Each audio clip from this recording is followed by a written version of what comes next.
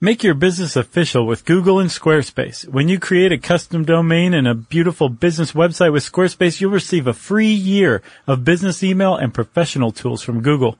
It's the simplest way to look professional online. Visit squarespace.com/Google to start your free trial. Use the offer code WORKS, WORKS, for 10% off your first purchase. Google and Squarespace. Make it professional. Make it beautiful. Welcome to Stuff You Should Know from HowStuffWorks.com.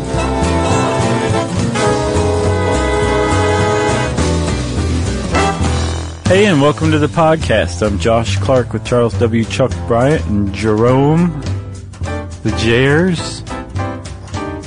So this is Stuff You Should Know. Jerry got a piece of mail the other day that said Jerome. Oh, yeah? Yeah. Did it have like real mail, though, right, Jerry? Yeah. I don't know how that happened. Oh, like mail, not like fan mail? Oh. Well, Jerry just said confirmed. Weird. We've been doing a lot of this Jerry translating lately. Yeah. That's really weird. That's bizarre. I mean, I sold your address to a mailing list, but I've never been reimbursed for it. So, how are you, sir? Great. We are fresh off our live shows in Boston, Mass. Right. And Washington, D.C.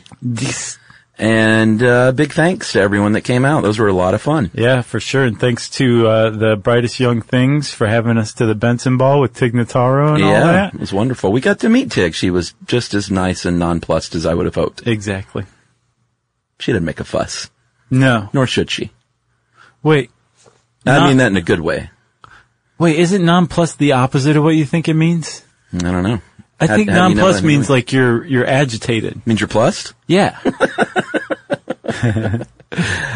I'd learn things all the time on this show. Yeah, me too. My favorite part of my job. And most specifically, the most recent thing I've learned, Chuck, is that fire, the use of fire, the technological application of fire, that's as far as I'm going, actually predates humanity.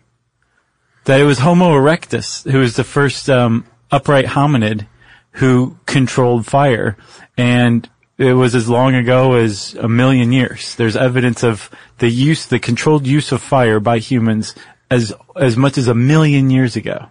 Yeah, it says here in this article that you found that in China there are hearths of clay, silt and limestone from like 500,000 years ago, and signs like you said in Africa over 1 million years ago that people, and these are in caves, so essentially an indoor fireplace. Right, yeah. But, and if you are an anthropologist, you are familiar with the term hearth, but that's usually used to describe something that doesn't really resemble the hearth that we'll talk about today. Usually it was just a shallow depression. Maybe it did have some limestone or some clay or something else to keep it from catching fire, but nothing like the fireplaces we know of today. The ones we see and say, there's a fireplace, they're actually about 700-ish years old. Yeah, and I think the history of the chimney isn't super clear, but by the 14th century in, of course, Europe, when you had a little dough, you could then afford the nice chimney, or maybe just any chimney. Well, actually, yeah, people started to afford chimneys quite a bit. There was, especially in, say, jolly old London, there was a lot of chimneys that sprung up. Yeah, they weren't happy about it, right? A lot of problems that arose, as we'll see later on. Yeah. But yeah, it's kind of interesting to see the fireplace hasn't really changed much in like 700 years. And then you step back and you're like, no, actually that's kind of evident when you think about the fireplace and how ridiculously inefficient it is. Yeah, it's kind of changed. I don't know. It depends what your definition of changed is. A hole in the wall with a hole above it that's tall and narrow and leads to the outside. Yeah, within that, there have been a lot of changes. Sure, but the overall general design has been relatively unchanged for 700 years. It's like toilet paper. Yeah, they're not as straight as they used to be. Ben Franklin was someone who did a lot of complaining in life. He did. About when, he was just the kind of person who would look around the world in his everyday surroundings and say, why do people do it like this? That's stupid. I'm Ben Franklin, There's better ways. Listen to me. Right. Take a peek under my silken robe. Sure. He very famously wrote that on the back of the Declaration of Independence. But fireplaces used to get under his skin, apparently, because of the design. And we're going to talk about this. The traditional fireplace is fairly wasteful. Oh, tremendously so. And it can even make your room colder. Yes. Which is counterintuitive. Yeah. It's like nonplussed. Yeah. I looked that up, by the way. So nonplussed, I'm correct. The nonplussed means you're agitated. Well, it means it means that you are surprised and confused to the point that you are unsure how to react. So not necessarily agitated. Okay, gotcha. Just but you're definitely not just like laid back. No. So Tig Notaro was not nonplussed. No. She was not confused on how to react. Right. She reacted the exact way, which is, "Hi, nice to meet you." Yeah, hey, how's it going? Yeah, she's just chill. Right. And very sweet. Yeah. I didn't expect, like, some big show, trust me, from anybody that meets us. Well, no. So I just want to put that out there. I didn't want to sound like I was disappointed. She didn't, like, throw those snap crackers and start tap dancing? No, I got exactly what I wanted, which was a very nice lady who gave me a big hug and a photo. I think that's come across. Yeah. Yeah. I'm sensitive to that stuff. Once I start opening my mouth, digging that hole. Yeah, yeah. You know what I mean? Here's a little more rope. Anyway, let me give you a stat here. Wait, first, I think everyone wants to hear about how you felt when you met Tig Notaro. I was super excited. Can you tell? How was she? So here's a little stat for you. The National Association of Home Builders did a survey, and I guess this is recent. It doesn't name the year, but it sounds recent. People still want their fireplaces to the tune of 77% of home buyers say, and that's, I guess, In the U.S. Yeah, like even I mean, that's accounting for the hot places as well. Sure. You know, so I would imagine in the cold places, it's probably more like 100%. Yeah, well, I don't remember what episode it was, but we talked about how in New York it's very gauche these days to have a fireplace that you use because it's so wasteful. Now, does gauche mean what I think it means? Now I'm doubting everything. It means super laid back and nonplussed. Oh, so like New Yorkers are like, oh, you have a fireplace? Yes. How not green? Right. Which, I mean, they're correct. There's a lot of ungreenness associated with fireplaces. Brownness. Sure. You know, especially as far as like air pollution goes, air quality. Yeah. There's Heating a lot of efficiency. problems. Sure. There's a lot of problems that come out of it. Like, for example, I guess if we're going to talk about this for a second, if you are a kid and you have, I don't know, respiratory diseases, you're far likelier to be living in a house where your folks burn wood. So if you're a kid or an elderly person, respiratory distress can be brought on because smoke's going to get in the room no matter how great the fireplace is. Right. Or if let's say if you already have asthma or something, you're not doing yourself any favors. Right. By letting that smoke and the particulate matter creep in there. Yeah, and also, I mean, like, house fires, there's like 25,000 house fires in the United States every year that result in like 10 people's deaths. Yeah, directly from fireplaces. Yeah, yeah. But no matter who you talk to, for the most part, people say, still worth it. I'm gonna die of like black lung and my house may burn down before I get a chance to, but I really love fires in the winter and I'm willing to take that risk. So you know my deal, or do you? I don't know. We live in a house that was built in 1935. Oh, yeah. And we're renovating it still forever. Yes. And we have the fireplace that is not used. I know. And it's not able to be used. I know. Unless we pay like some pretty good dough to get it retrofitted and the chimney worked on.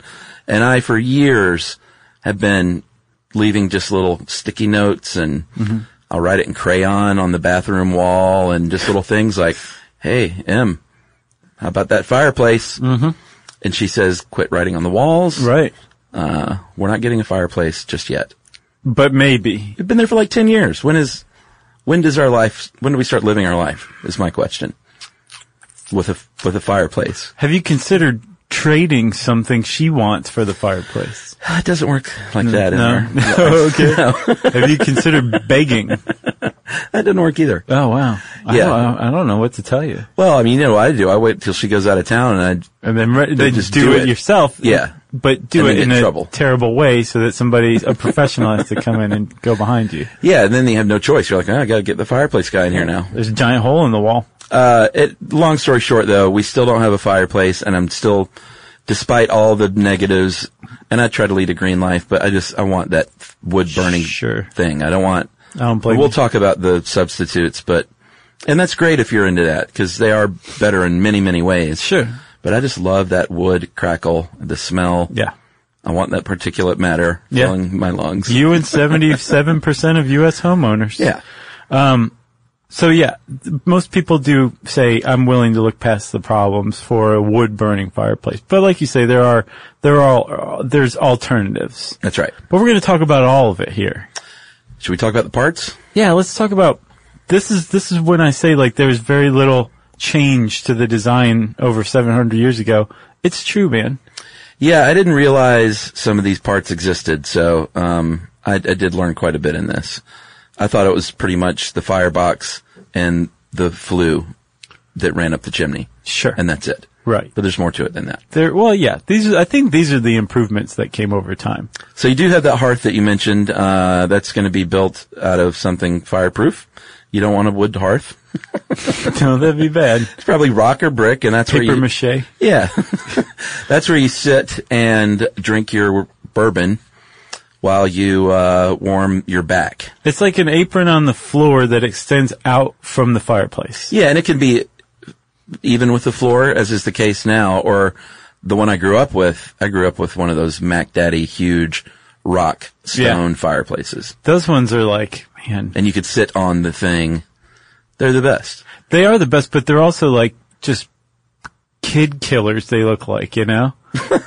Well, not if you don't climb in it, Oh, okay. which I never did. Yeah, that is pretty nice.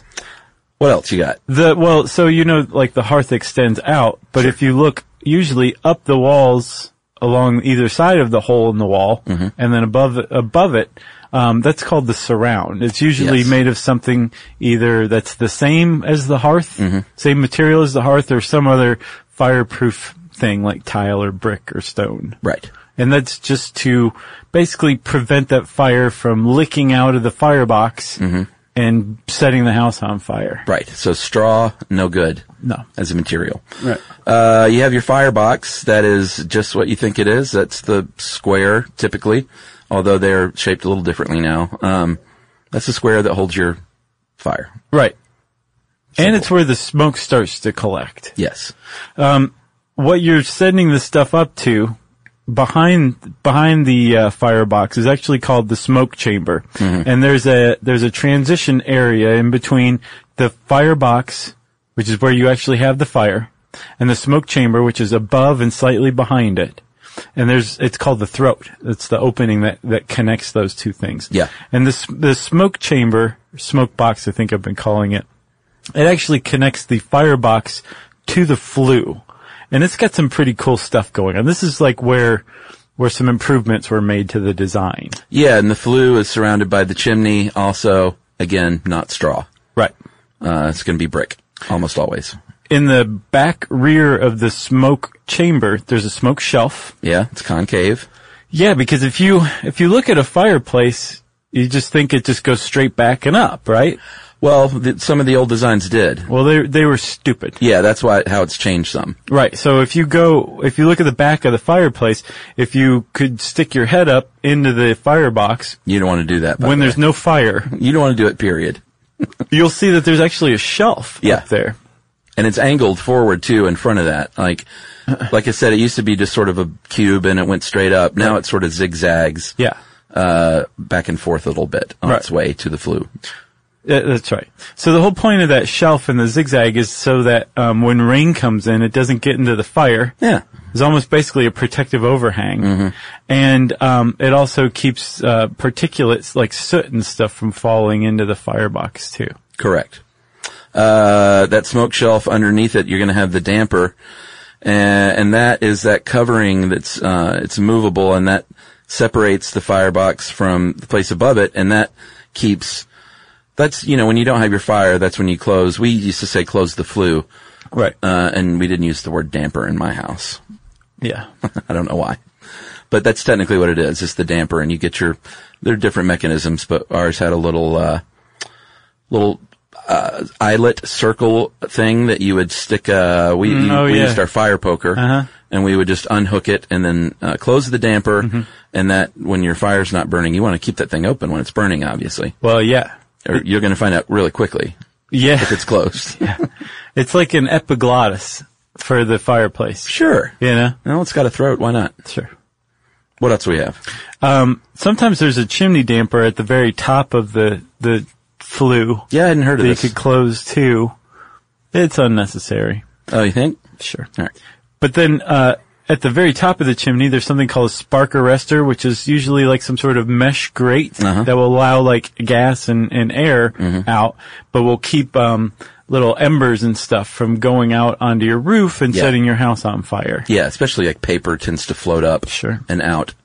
The chimney cap serves the same purpose, and that a lot of times is one and the same. Like the chimney cap and the spark arrestor, all one piece a lot of times. Right. Is that it? I haven't heard of this ash dump. That sounds pretty neat, though. Sure.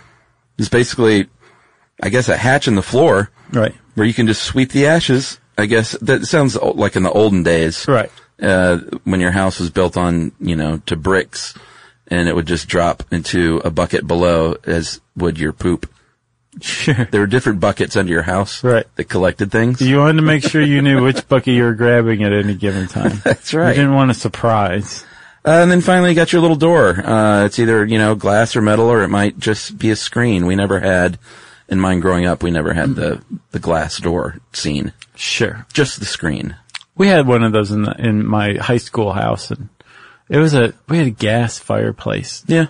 It was fine. Sure. But I was like, this is not wood. All right. Well, let's take a break, and, we'll talk about wood after this.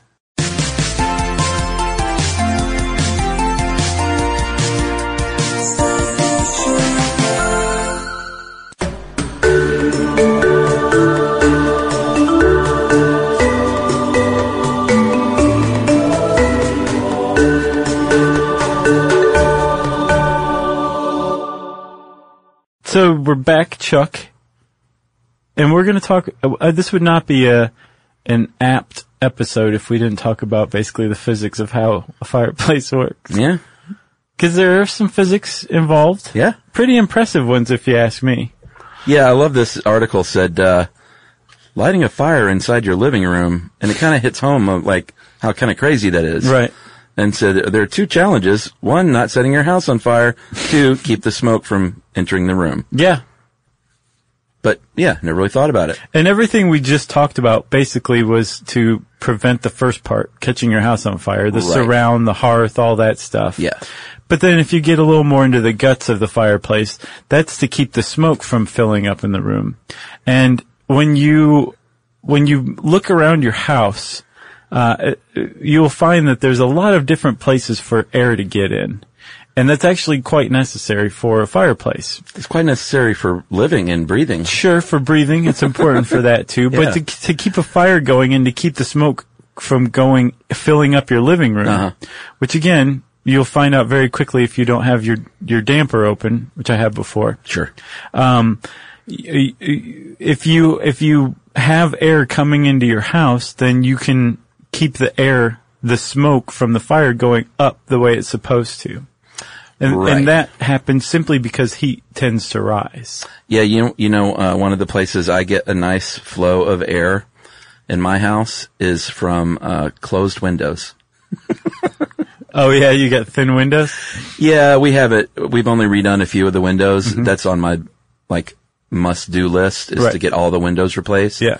But it ain't cheap. No. But you're going to earn that money back, over time with efficiencies. But yeah, I have those old windows, it can be fully shut and you can stand and your hair will blow. Right.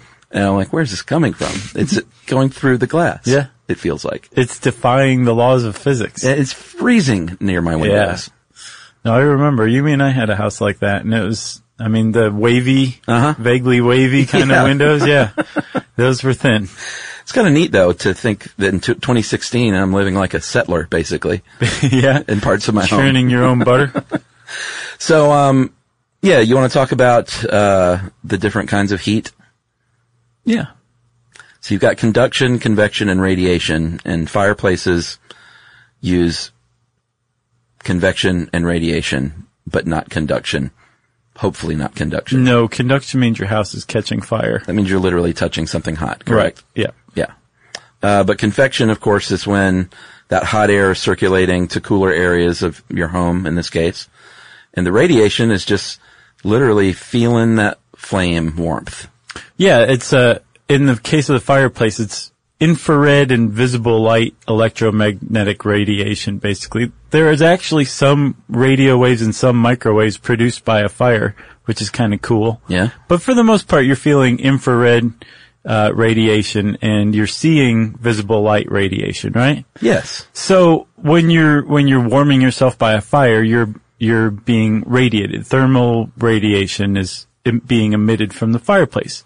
But there's also convection. Yeah, big time. And big time's right. Convection actually makes up most of the way that heat is moved through a fire. Yeah. And because you want to keep the smoke out of your house, you're also actually keeping those convection currents from going into your house as well. Yeah. Meaning, as Ben Franklin pointed out, because remember he was a huge complainer, that most of the heat from a fire is just purposefully being funneled out of the house up through the flue in the chimney. I think it drove him nuts a little bit, looking through some of these quotes. Yeah, because he really spent a lot of time trying to figure out how to make a fireplace better.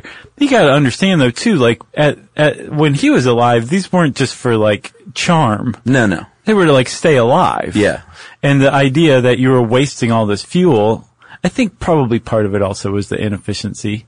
Probably drove him nuts. Well, yeah, I mean, he's dead right.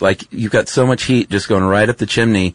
And not only that, when you get that draft, because the fire needs the oxygen. Right. So that's another reason it's pulling this air in. But it's also pulling in, you've got your thermostat on and your heat going. Sure. It's pulling some of that warmer air in and up and out as well. Right. And even air that it's warming through convection, that's being irradiated out of the fireplace. Yeah. It's being sucked in. And as a result, again, when that air is sucked into the fire and is pushed up the flue through the chimney, it's got to be replaced. It's creating what's called a negative pressurization, right? Yes. And that means that air wants to come in and replace the air that's being sucked out and up the chimney. Yeah. So cold air from outside is being drawn in, which is how, like you said before. My windows. Right. Sure. But the fire can actually make your house even colder because it's pushing the warm air out through the fireplace and sucking in cold air from the outside. Yeah, and it's not, it says here's a stat that said that, a traditional fireplace can draw 4 to 10 times as much air from the room that it needs to actually burn that fire. Yeah, something like 500 cubic liters of air a minute. Yeah, so compare that to the smart fireplace, aka the wood burning stove. AKA the TV with the fire burning on it, right? I love a wood burning stove, man. Those are great. I've never really been into those. Yeah, I mean, I got no problems with them. It's not good for every home. Aren't they incredibly dangerous? They get super hot, right? They're really hot. So if you fell onto one or something, you'd be in big trouble, right? Yeah, you don't put, the skateboard next to it. Okay. Or the banana peel. Okay. Step one. But, and you're not gonna have a super modern house with a wood burning stove. It's a little more charming in your cabin or something. Actually, I was looking through, I think, a Popular Mechanics or something. It had different types of stoves. Oh, yeah? Stoves. And there are some that are kind of mod. Oh, well, that's cool. Yeah. So they're trying to bring it into the future? Yes. Well, they're remarkably efficient. How much did you say? 500 cubic liters, I believe, of air a minute is sucked into a fireplace, an average fireplace. And only 20 for a wood burning stove. Yeah, that's pretty efficient. So they're super hot. You can cook on them too. You can boil your water and do all sorts of things. Sure. You know? Just don't touch it. No. I think the Randazzos had one in their place in Connecticut. Oh, yeah? Yeah, and I think it supposedly worked super well. Sure. Like it'll heat a room and then some. Yeah. You know? Well, and the reason why is because it's like a contained fireplace, but it's not just, wide open. It's out in the open. Yeah, but I mean, you shut the door to it. Right, you shut the door to it, so you're saving the warm air around it from being sucked in, right? Correct. And then it's also removed from the interior of the wall so that it can heat on all sides. Yeah, it's right out there so you can fall on it. Sure. And then the flue itself can go up and then out of the room so that the hot gas that's being carried out can heat the air in the room around it. Uh-huh. So you've got that stovepipe. Yeah, you've got a lot of different ways the air is being warmed in your house by a wood stove. Yeah, I'm going to look into these new ones. There's new ones. There's also like there's some famous ones that are like mid-century design that are super mod. Oh. Swedish ones. And then there's ones that look kind of like the traditional ones, but they're newly built and like they're improved designs. Remember the old 70s fireplaces that were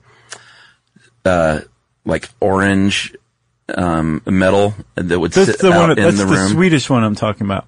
Oh, really? Yeah. It's based on that old 70s look? No, that's the one I'm talking about is the 70s one. Oh, okay. Yeah. There's newer ones too. Gotcha. But the iconic orange one, yeah, that's... Yeah. Yeah. Like my friend, one friend in high school, Chris Booten, had the most 70s house. Is that right? Oh, dude, it was wonderful. Yeah. Like it was the orange fireplace built in a terrarium set type of deal with plants and rocks and things. I think there might have been a little fake waterfall. Was there macrame? Oh, I'm sure there was macrame at some point. But it was it had one of those sunken living rooms. Oh, I like those. You know? Yeah. And looking back now, like it's a super cool, right, like mod house. Like people now would be like, "Oh my God, it's preserved in time. It's the greatest thing ever." Right. Like he had a waterbed, of course, but one of his walls, his entire wall was like a blown up photograph of like a Hawaiian sunset. Oh, we had a couple of those in our house. Not a Hawaiian sunset, but we had like a forest with a waterfall going through it, and then in our kitchen a forest mural. Yeah. No water. That's very Ice Storm. Yeah, I've not seen that movie, but I can imagine. Because that was 70s, right? Is that in the 70s? Yeah, I mean, like, key parties are happening and, people are drinking, eggnog around the orange lacquered fireplace. Nice. It's a wonderful time. But let's say you have just the regular old fireplace to start. Yeah. Right? Traditional you come across it, you say, what the heck is this thing? What do I do? Well, the first thing you do is you log on to the internet and go to How Stuff Works and look up how to operate a fireplace. Because How Stuff Works has you covered, man. Yeah, I mean, the only thing I could say this would probably be good for is if you've literally never started a fire. But it seems like common knowledge to me. Yeah, there's some details in there that, I don't know. Like hardwoods, right? You don't want to burn pine or any softwood. Okay. You want your hardwoods like hickory, ash, oak, that kind of stuff. And you want it seasoned. That's the key. Yeah, you can't go cut down a tree in your yard and chop it up and burn it the next week. That's not going to work. Because it will smoke and you'll see literally, I mean, when I go camping, we get rooked all the time on firewood purchases. Oh, yeah. And we sit down for the evening, throw the wood on there, and you just start hearing the sizzle. Yeah. And you see the water just literally boiling out of it. Right. And we're just like, oh man. Well, okay. That roadside guy, I'm going to go back. Here's how you tell. You got to test it right there in front of the guy and watch him squirm. You take 2 logs. Yeah. And you knock them together. Mm-hmm. And what you're looking for is a hollow sound. No thud. Hollow sound. Then you know it's seasoned. Yeah, but he would go like, city boy, this is North Georgia loblolly pine. You don't know what you're talking about. You'd say, well, pine's a softwood. I want hardwoods. Where's the hardwoods? I went to college. Get off my property and leave the boiled peanuts. Right. You'd say, I'm going to take half of the boiled peanuts for my time. Yeah, I feel like we always get wet wood, but at least 6 months you want that wood drying out. They say a full year. What you're looking for is 20% moisture level by the time you're burning it. Right. You could also put in a moisture level temperature or moisture indicator in the end. Yeah. There you go. That you buy in the big city? But you're right. You look at the ends of the wood too, and you'll see that it's cracked and split. It's usually dark, like gray. It just looks aged. But the dead giveaway is the hollow thud sound. Yeah, I didn't know that, so I'm gonna try that. The hollow thud, or the hollow sound, not the thud. Right. Yeah, that's what you're looking for. So you take your fire, or you take your wood, you put it on your fire grate, so this is a component of the fireplace. It's not an actual, like, part of it. Right. The fire grate is like this iron stand. Mm-hmm. It's a grate. There's really no other way to describe it. Although some fire aficionados suggest that you should use what are called andirons. Yeah, I like grates. Which are, an andiron is basically a grate missing the grate part in the middle. It's basically these two stands, a pair of stands that go in the fireplace, and it holds the logs aloft. Yes, right? So they burn through. The grate does the same thing, except it keeps burning like embers on the grate a little more. Mm-hmm. The reason why people are like andirons are great is because however you have it, a grate or an andiron, you want to keep a bed of embers going. Yeah. Because that is going to eventually become hot enough that you could throw anything on there and it'll start to catch fire. Yeah. So when you take your split logs, you put them on your grate or your andirons, put a little kindling beneath them, which is like thinner wood that'll catch fire easily. Yeah. Light it on fire. Oh, I forgot. First, you want to pour about a half a liter of kerosene on this to make sure that it starts. You do not. Did I misspeak? That is just a joke, kids. You don't ever want to use any sort of lighter fluid, first or gas, or anything like that to start an indoor fire. Kids, you should not be starting a fire in the first place. True. So stop right now. Yes. This is for grown-ups. That's right. But you do want to use something like, I don't know, newspaper, or just a piece of paper to light the kindling. But no, you don't want to use any sort of accelerant. Well, people don't get newspapers anymore, so you can just light your Kindle or your iPad. Right. Throw that in there. Sure. Instead. It'll start. But that kindling's gonna catch, and if your wood is seasoned, it'll catch too, and then all of a sudden you got a fire. Yeah, you may want to adjust that damper a little bit to keep your airflow how you want it. Right. And again, when you have a fire going, one of the two main things you're trying to do, in addition to not burn down your house, is to keep the smoke from coming back in the room. And sometimes that's easier said than done, because every house has something called a neutral pressure plane. Okay? So above the neutral pressure plane, the air is pressurized. So it wants to push air out. And below it, air is the pressure inside the house is lower, so air wants to be sucked in. So as long as your fireplace, your chimney, is above that neutral pressure plane, you're going to be okay. The air's going to want to go in. If it so happens that the air around your fireplace is a higher pressure, then the air is actually going to be pushed down the chimney into the firebox and out into the room, which is no good. But you can solve it pretty easily by just opening a window and allowing air to come in or go out, depending. Or have 90-year-old windows. Right, where you don't have to worry about it at all. Don't have to do anything. Because the air just flows through freely. So, if you want to, we're talking about how inefficient they are. If you want to improve that efficiency, there are a couple of cool things you can do. One is called a tubular grate, and that is exactly what you think. It is, instead of just a grate, made of solid iron at the bottom, it is a bit of a cage. It looks like, sort of like the motorcycle, exhaust pipes and things. Yeah. So, it's just, they're tubular, so it's going to draw in the cool air in the bottom of the tubes, and then it's going to rise and then loop back around and shoot out the top of the tubes into your room. Yeah. Which should work in theory.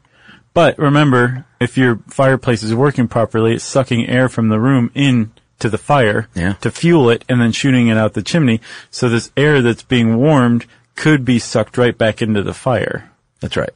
But if you have it so that the tubular grate is enclosed by some doors, but the ends of the grate can go out into the room, bam, you're set.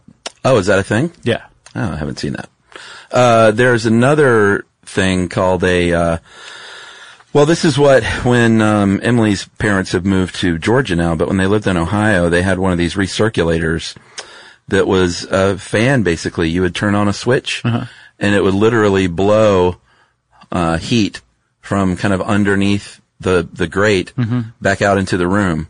And it worked really well, but it always seemed to blow little stink out with it. Stink? Fire stink. Oh, okay. Yeah. I mean, you couldn't see smoke pouring out of it or anything, but it was didn't, still affecting your respiratory. well, I mean, it didn't affect me so much, but I could tell what it was happening. Like every recirculator I've ever seen or been around has kind of had the same deal to me. Yeah. Whether it's gas, only or whatever, it always just seems to have this, but I'm very sensitive to odors anyway, so maybe that has something to do with it. I don't know. Maybe. I'm a super smeller. Are you? A super smeller? What do you smell right now? I smell, Noel, like three rooms over. Wow. You are a super smeller. Because we are hermetically sealed in here. Not true. And then those glass doors you talked about is another way to increase efficiency, but you're also going to literally just cut down on the heat that gets into the room as much as 50%. Yeah, there's not a lot that you can do to have a dramatic impact on the efficiency of the fire. For the most part, it's going to lose more heat than it puts out. Yeah. You just want to hope that you can warm the room you're in with the fire enough so that you don't mind. Yeah. Or if you're just after the aesthetic, then good for you. Yumi and I lived in a place where we had a fireplace for a couple of years. Yeah. We were hooked on it. Yeah. Hooked on it. It was wood burning, so I guess? Yeah, oh yeah. Yeah. And we could get that room like hot. Yeah, yeah. Toasty. If you keep a fire going long enough, that's the key. Yeah. You just have to waste more wood than you can imagine. All right, well, we'll take another little quickie break here, and we'll come back and talk about some more options and a very depressing history of child labor. Mm-hmm.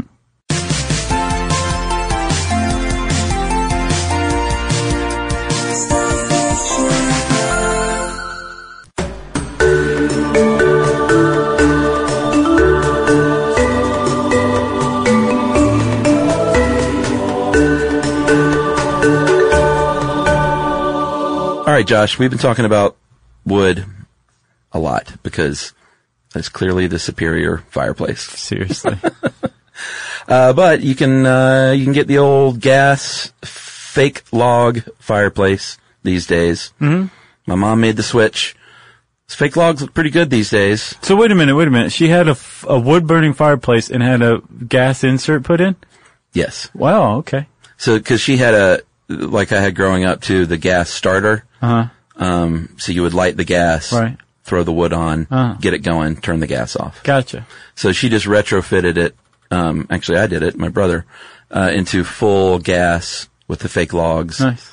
That, they look good these days, you can arrange them in yourself in a way that looks aesthetically pleasing. Right, they don't come in that mound that's shaped to look like three logs laying on top of each other? No, it's come a long way, I'll say that. Don't they have beds of embers now too, and all that? That kind of catch the little flickery glow? Yep. What is it? They've come a long way with trying to simulate that look. Pika? I don't know what that is. It's like the Japanese word for that, like the little tinkling glow. No, I don't know. I'm saying it wrong, but it's a throwback. I said it wrong on some other episode years back. Oh, you're talking about putty? No. Pura. Pura? Yeah, but that's something different. Yeah. I'll have to go back and find it. Maybe we'll just edit this whole part out. So the gas logs, covering the gas vent, you're gonna burn that fire behind glass. It's gonna give off radiant and convected heat. You're probably gonna have a, air, not recycler, what do I call it? Exchanger? Air exchanger there working as well. Yeah, and one of the reasons it's so much more efficient is because it doesn't require any air from inside your room. Yeah. It draws air through a pipe from the outdoors because it requires much less, right? Yeah. So it's not going to take any of that warmed air that it's warming for itself to burn. It's just going to say, you keep it. I'm gas. I'm super efficient. I love you in ways that wood could never imagine. Yeah, that's true. Wood is dirty and bumbling. And why do you love wood so much more than me? I'm gas. So, if you're getting a new house, you're probably going to have a gas fireplace. If you're getting a fireplace added to a home, it's probably going to be a gas fireplace. Sure. That's the direction they're steering you these days. Yeah, oh yeah. I would guess. Because gas. Yeah, I would guess you're going to pay significantly more for a wood-burning fireplace to be built into your new house than a gas one. You think? Yeah, probably just because I'll bet there's relatively few, especially down below the Mason-Dixon line, relatively few builders who know how to put in a wood-burning fireplace. Yeah, you got to find a builder from 1973. Basically. Yeah. And he's going to want to give you one of those orange modern jobs that you're like, yeah, this is cool, but no, I want like the real thing. Yeah. He's like, this is real? So they're very efficient, these gas fireplaces. Sure. The gas burns cleanly. They even have them that are vent-free. But people also say, you know what, if your house is not like Chuck's, and it is actually pretty tight, as you would call it, and sealed up, yeah, then they can actually deplete oxygen, or moisture can build up. So the jury's still out somewhat on these gas fireplaces. I say the jury is in. Oh, yeah? And I'm the jury, and I say a vent-free fireplace is a stupid idea. It's pumping carbon dioxide into your house. Yeah. That's never good. You would think. Yeah. You can get an ethanol fireplace. This one seems like, okay. You've seen them before, right? Like if you go to a Marriott Courtyard or something like that. Yeah. They'll have like the chair situated around a table with a fireplace in the middle of the table. Uh-huh. It's nuts. Yeah. It's just burning ethanol. The flame is actually cold. It's basically like, yeah, right. It's basically like a sterno fireplace. Yeah. You know? You want to light your fondue pod or something like that from beneath? Yeah. It's the same thing, I think. Yeah. Virtually. And then you can get the, woe unto you if you opt for the electric fireplace. Well, there's some now where you can get like an entertainment center. Yeah. With like a TV and then beneath it, a fake electric fireplace. Yeah. It's cool. So an electric fireplace has no fire. It is a heater, and it simulates the look of a fire if you're 4 years old. and squinting. If you're a squinty 4-year-old. Right. But we don't want to yuck someone's yum, so if that's your bag, then more power to you. It's just not for me. I have to take issue, though, with this article. It says that it's emission-free. It's emission-free on the user end. Right. It's still electricity, which means it's producing emissions at the coal-fired power plant that's producing that electricity. Yeah, that is so don't be fooled if you're like, it's emission-free. Nope. No. We're going to yuck that yum. Safety-wise, got to watch out for those sparks if you got carpet around, or hardwoods, I reckon. Yeah. Keep your bag of oily rags away from the fireplace. Yeah. It's a big one. You might want a fire extinguisher, but don't put it in the fireplace. Right. Itself. Carbon monoxide, investing in a carbon monoxide detector is worthwhile. It doesn't have to be like a smart carbon monoxide detector, although get one of those if you want. I'm just saying, if you're using a wood-burning fireplace, at the very least, get yourself a cheap but decent carbon monoxide detector. Yeah, get a dumb Smoke one. detector's not quite enough. Yeah, I think you have to have those now. Isn't that the new code? I don't know. I haven't read the zoning codes in a while. Building codes. You should take a look. This is one of those kind of once a year things. If you know what you're doing, you can at least get a flashlight and kind of look everything over and see if there's anything obvious.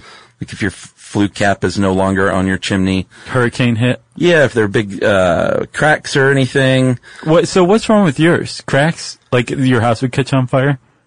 All I know is the guy did a lot of like, maybe he just wasn't feeling it that day. No, he didn't put on a good show. He came over because their specialty is old houses and old fireplaces. Okay. So I thought this guy's going to be like, oh great, this is what I do. Yeah. he acted like he didn't want to do the job. Right, but that's He's what like, I'm that's a saying. lot of work, man. You're going to have to fix your chimney on the inside, and it's cracked here, and you got this, and you got that. I was like, yeah, that's what you advertise, is you fix old situations. Right. You should bring somebody else out. Yeah, I didn't like that guy. Yeah. I'm going to bring out someone with some little moxie.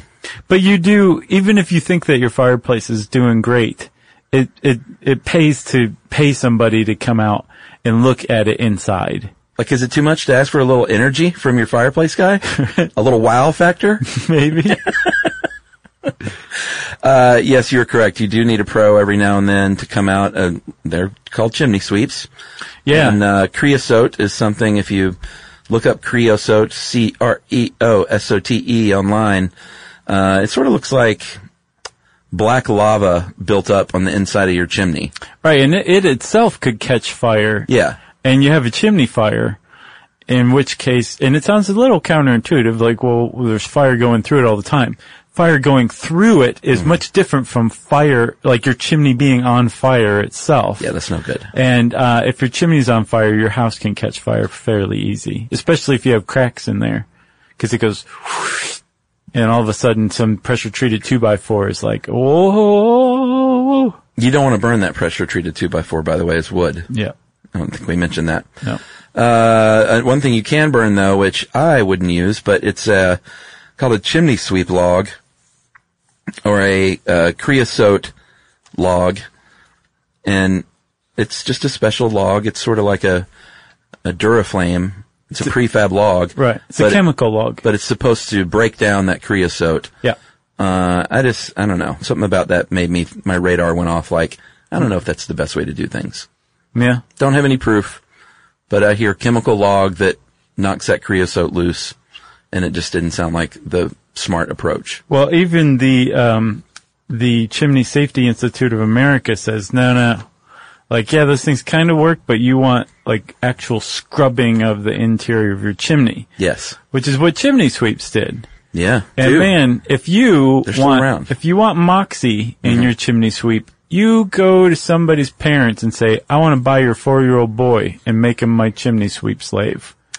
Yeah, I mean, earlier we teased and promised a child labor horror show, and that's pretty much what things were like in jolly old England after 1666, 2nd September. To the 5th September, technically. Yeah. The Great Fire of London changed a lot of things, and one of them was chimneys were a little bit narrower, and they had a lot more rules as far as how clean you had to keep them. And so, like you said, what you would do is can't put an adult up there. No, not really. But you can put a 5-year-old boy. Or 4, I think, is the youngest I saw them doing. Yeah, so you would literally buy a child from a poor person. Right. Stick this boy up in there. They were your quote-unquote apprentice, which basically was child slave. Unpaid child labor. $0. Right. And actually, chimney sweeping at the time, so after the Great Fire of London in 1666, I believe it was mandated by the Queen or Parliament or somebody that everybody needed their chimneys, like, kept up with. Yeah. So chimney sweeps became a thing, but they actually swept chimneys free. It was a free service. The way that chimney sweeps made their money was from the soot that they gathered. They would sell it as fertilizer. Oh, I thought you were going to say sponsorships. Like they would show up Right. wearing like their Chevy Tahoe jacket Right. or something. Is nothing gets your chimney clean like Son of a Gun by STP. So they would stick these kids in there. Sometimes they would literally light a fire under their butt to make them work faster. Yeah. The kids would shimmy and distort their body to shimmy in this little 18-inch wide chimney and chip loose this creosote and soot that would then, because they're working above their head, it would fall all over them. They would take a bath once a week, maybe once every month, maybe once every 2 or 3 months, depending on who you're asking. Yeah. So these children are literally not, I mean, if they survive this experience at all, they're not going to live past middle age. Right. So what you just described was a good day.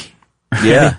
There were all sorts of other horrible maladies that could come about, deformation of their skeletons, because these kids are like 4, 5, 6, 8, 10, 12 years old. They're trying to grow. They're still developing, but they're spending like hours upon hours every day in these cramped chimneys. So their bones, especially the bones in their ankles and knees, tended to grow in a deformed way. Unbelievable. There's something, the first industrial-linked cancer ever identified is called chimney sweeps cancer. Yep. Other people call it scrotal carcinoma. Yeah. Where the scrotum was irritated by soot, and it would produce warts, and these warts, if they went untreated, would turn into a carcinoma, which eventually, if it wasn't cut out, would the tumor would grow into the testes and then into the abdomen, and it was a very, very painful way to die. Kids like 12 years of age were dying of scrotal cancer from this. Yeah, you get up pre-dawn, you work till the nighttime hours, 364 days a year. The one day that these kids would get off was May Day, International Labor Day.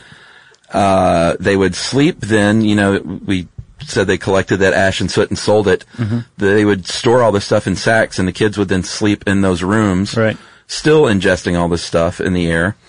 And quite often they would literally get stuck and die in these chimneys. Here's the part where I start to hyperventilate just thinking about this. Oh, from claustrophobia? Yeah. There's like this thing called positional asphyxia. Yeah. There's actually a pretty interesting Vice article called like A Brief History of People Getting Stuck in Chimneys. Uh-huh. And they actually illustrate how positional asphyxia happens using the Grinch. Yeah.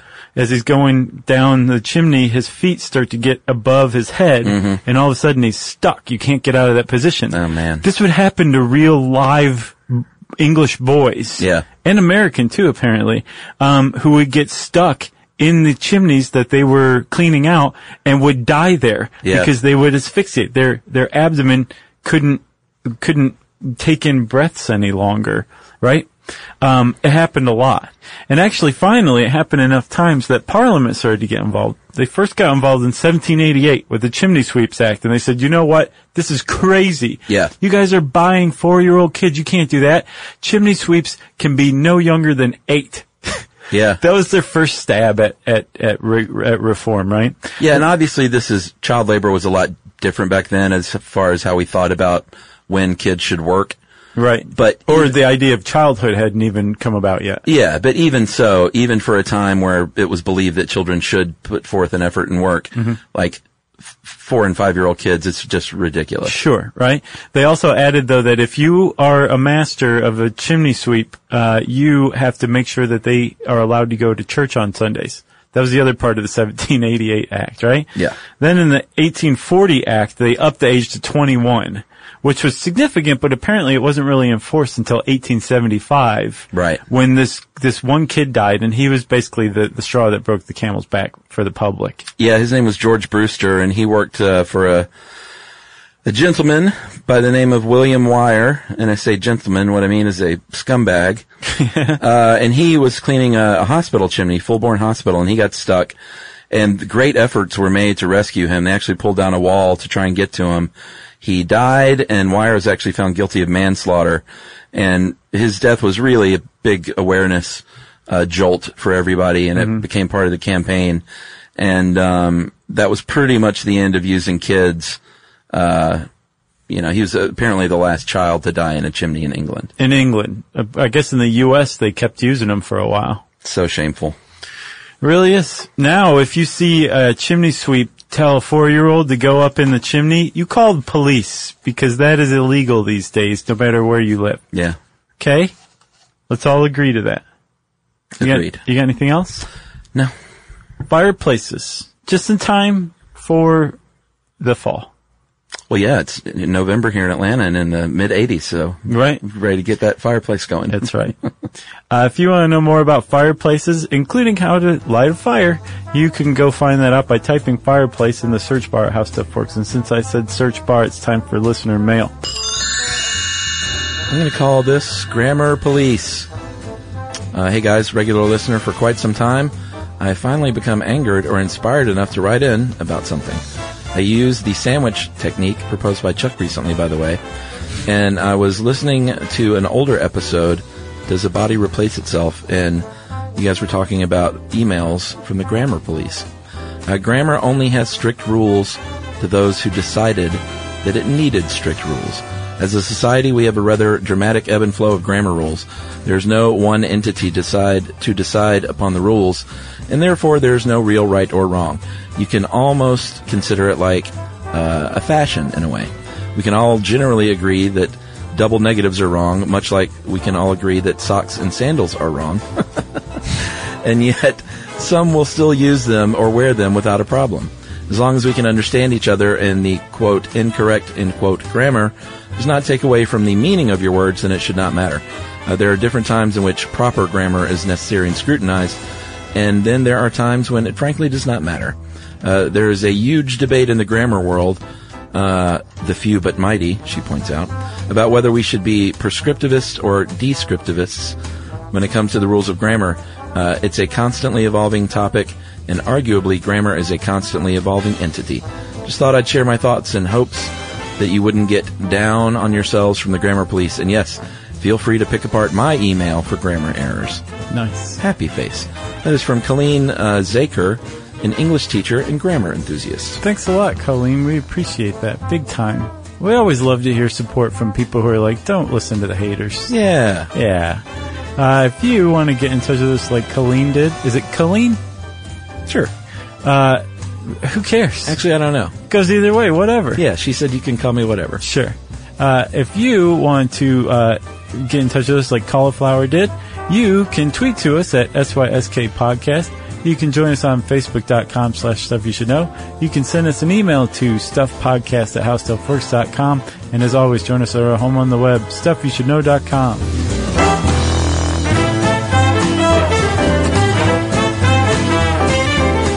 For more on this and thousands of other topics, visit HowStuffWorks.com.